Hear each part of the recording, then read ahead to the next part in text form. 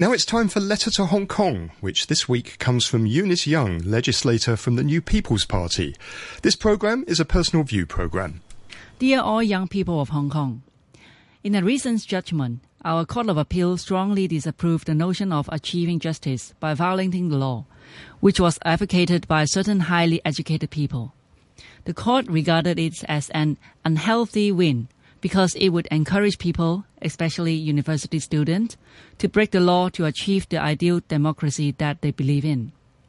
Unfortunately, that was what exactly happened when three well-known young activists in Hong Kong took the lead in trespassing into the civic square of the government building, whereby ignited the Occupy movement.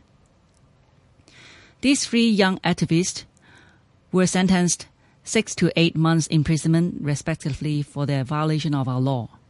To some people, the political belief of these three young activists may appear to be admirable, and I agree that democracy is a desirable principle all humanity should strive for. I also believe that all youth should actively engage in social responsibilities and do their parts to achieve egalitarianism in our society. However, the means to achieve the end shall be lawful, appropriate, and proportionate. Where an extreme means were used, it would not help to achieve a desirable end. Instead, it would tear or polarize our society. In the past few weeks, we had witnessed some shockingly disrespectful and insulting messages displayed in an university campus towards a government official who sadly lost her loved son. Those heartless messages have attracted an overwhelming condemnation in our community. In this connection, I suppose most of the Hong Kong people would disapprove any extreme mean to discredit anyone who holds different views or opinions.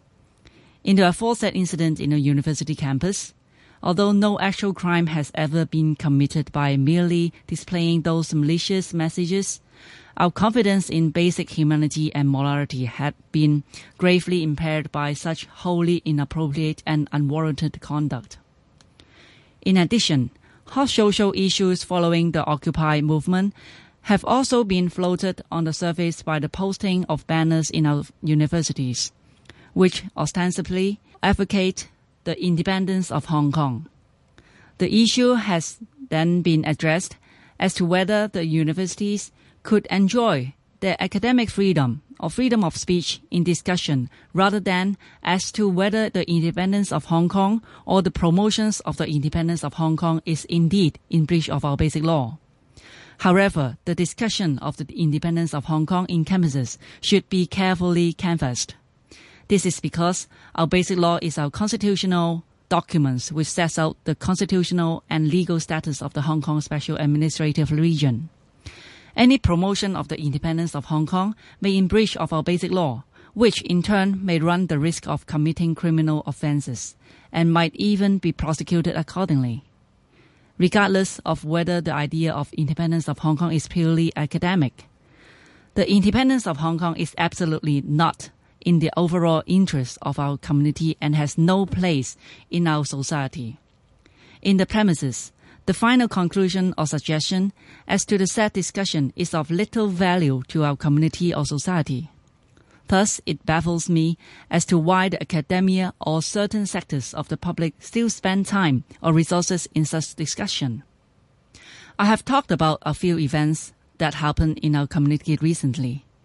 In my opinion, those events were derived from growing frustration of our younger generation due to their uncertain future and ineffective governmental performance. In the current social environment, our younger generation have to face constant challenges. They have to compete in the fierce job market after a hard-earned university degree. They have to fight for limited opportunity to advance in the career or social development. They have to work day in and day out just for a roof over their heads. With all the hard work they put in, they feel that they cannot see the end of the tunnel. Therefore, they unwillingly give up their dreams or abandon their inspirations. At the end, they feel they are the outcast of the one country, two systems.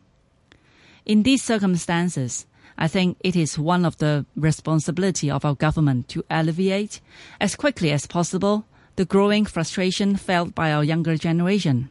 Our government could start from adopting a more open and transparent approach so that our younger generation could better understand and recognize the policies that are implemented by our government at every stage. Also, our government shall instigate more youth-friendly social policies to rebuild our younger generation's confidence and reshape their visions towards the future in our community. With a positive thinking about the future, our younger generation is much less likely to turn their back against our government and our society. Our government shall strongly support our younger generation's dream by generating more opportunities or utilizing more resources in their favor. Among others, our government should convince our younger generation by her action that our younger generation can benefit as much as those well-established professionals under the concept of one country, two systems. I truly believe that our younger generation will understand a stable and prosperous Hong Kong is what we should strive for, and which can help to undo the frustration and perception of inequality.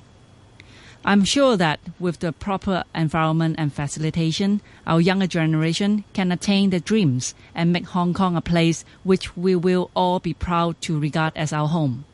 Eunice Young.